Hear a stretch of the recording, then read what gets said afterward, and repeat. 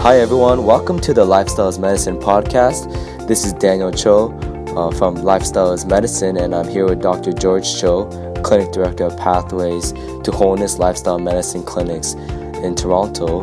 And this is the second episode in a two-part series on the current coronavirus pandemic, also known as COVID-19. In our previous episode, which we encourage you to check out, we talked about the origins of where the coronavirus came from, and how plant-based eating, which is recommended by lifestyle medicine, if more of us did that, could potentially reduce these sorts of zoonotic infections. In this episode, we're going to explore more about the current COVID-19 situation and how that sheds light on the importance of lifestyle medicine.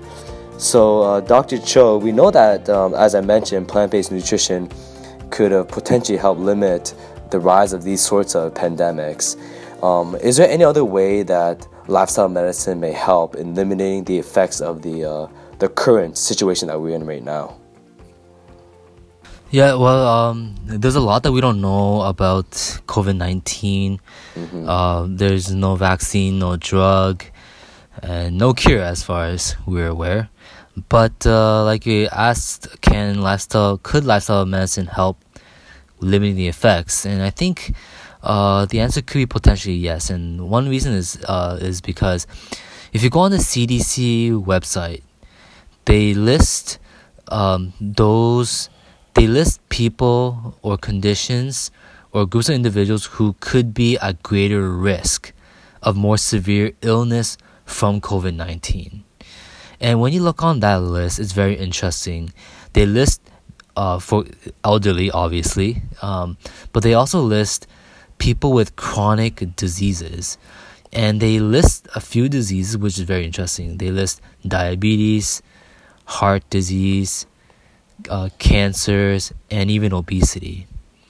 Now, this list is very interesting because in terms of lifestyle medicine can actually help prevent and even potentially reverse many of these diseases. So, for example, plant-based nutrition has been shown to reduce the risk of and even potentially reverse type 2 diabetes and heart disease. Right? We know that plant-based nutrition can help reduce the risk of cancer, and of course, healthy eating helps with weight management. Same with exercise. Exercise is essential for diabetes management, prevention of heart disease, reversal, prevention. It's beneficial for cancer, and of course, it helps you stay trim, right? And sleep. Sleep is a major component of lifestyle medicine, and we know that those who are immunocompromised, which simply means your immune system is not working optimally, then you're obviously at greater risk of having more severe illness if you get the virus. So you want to have an optimal immune system. This is perhaps why young people seem to be able to maybe handle it a little bit better, because their immune systems are generally better than the elderly, as far as we know now. Well, sleep is very important for your immune system. When we have sleep deprivation, your immune system gets suppressed, right? So already you can see here how lifestyle medicine can help people confront these viral infections. It won't prevent you getting them, because the only way to prevent is really to practice good hygiene and to distance yourself, right, from people who are infected or from the sources. But when we do get infected, the question is, now what? And living a healthy lifestyle and being in a state where you do not have a chronic disease helps individuals better confront an infection when they get it. Right. I know here in Ontario, because of limited testing capacity, they're focusing on testing individuals who are showing symptoms of flu-like symptoms, and who are either elderly, over 60 years old, who have a condition such as the ones you listed. Like many of them are chronic conditions, Right. and who have a fever. So, but if you think about the second one, chronic disease, I think they're doing that because these people are more at risk, right? That's right, So, yeah. and I think definitely the principles of lifestyle medicine have been shown to really reduce the risk, and also, like you mentioned, potentially even reverse many of these conditions. That's right. Yeah.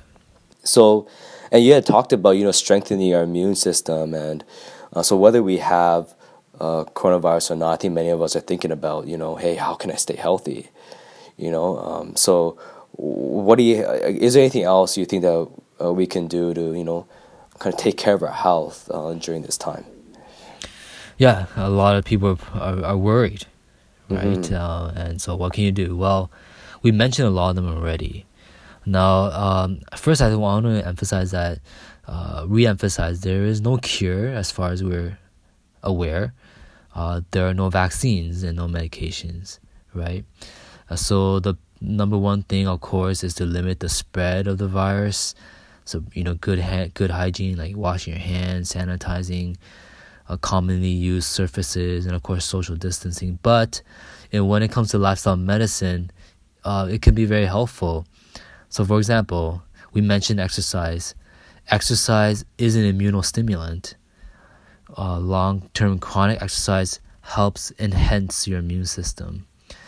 How about food? Well, antioxidant-rich foods can help with the immune system. It neutralizes free radicals, which decreases the burden on your immune system. Well, where do you get antioxidants?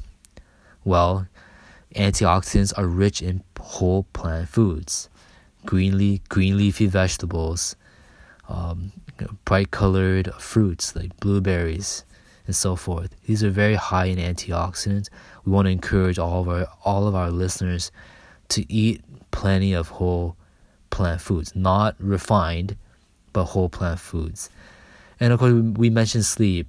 People need to get adequate sleep, especially now since there's a lot of restrictions on work and so forth. It's a good time to start establishing good sleep habits. So don't suppress your immune system by not sleeping properly. Get enough sleep. How do you know if you have enough sleep? Well, when you wake up in the morning, you should feel generally refreshed. That's a very simple gauge as to whether you got enough sleep. And something that doesn't get talked about enough is sunlight. Vitamin D is actually very essential. It's an immunomodulator. It's very essential for your immune system. And so right now, as the weather is slightly getting better, people can start going outside a little bit. Obviously not in groups, but you can still take walks and so forth and get sunlight.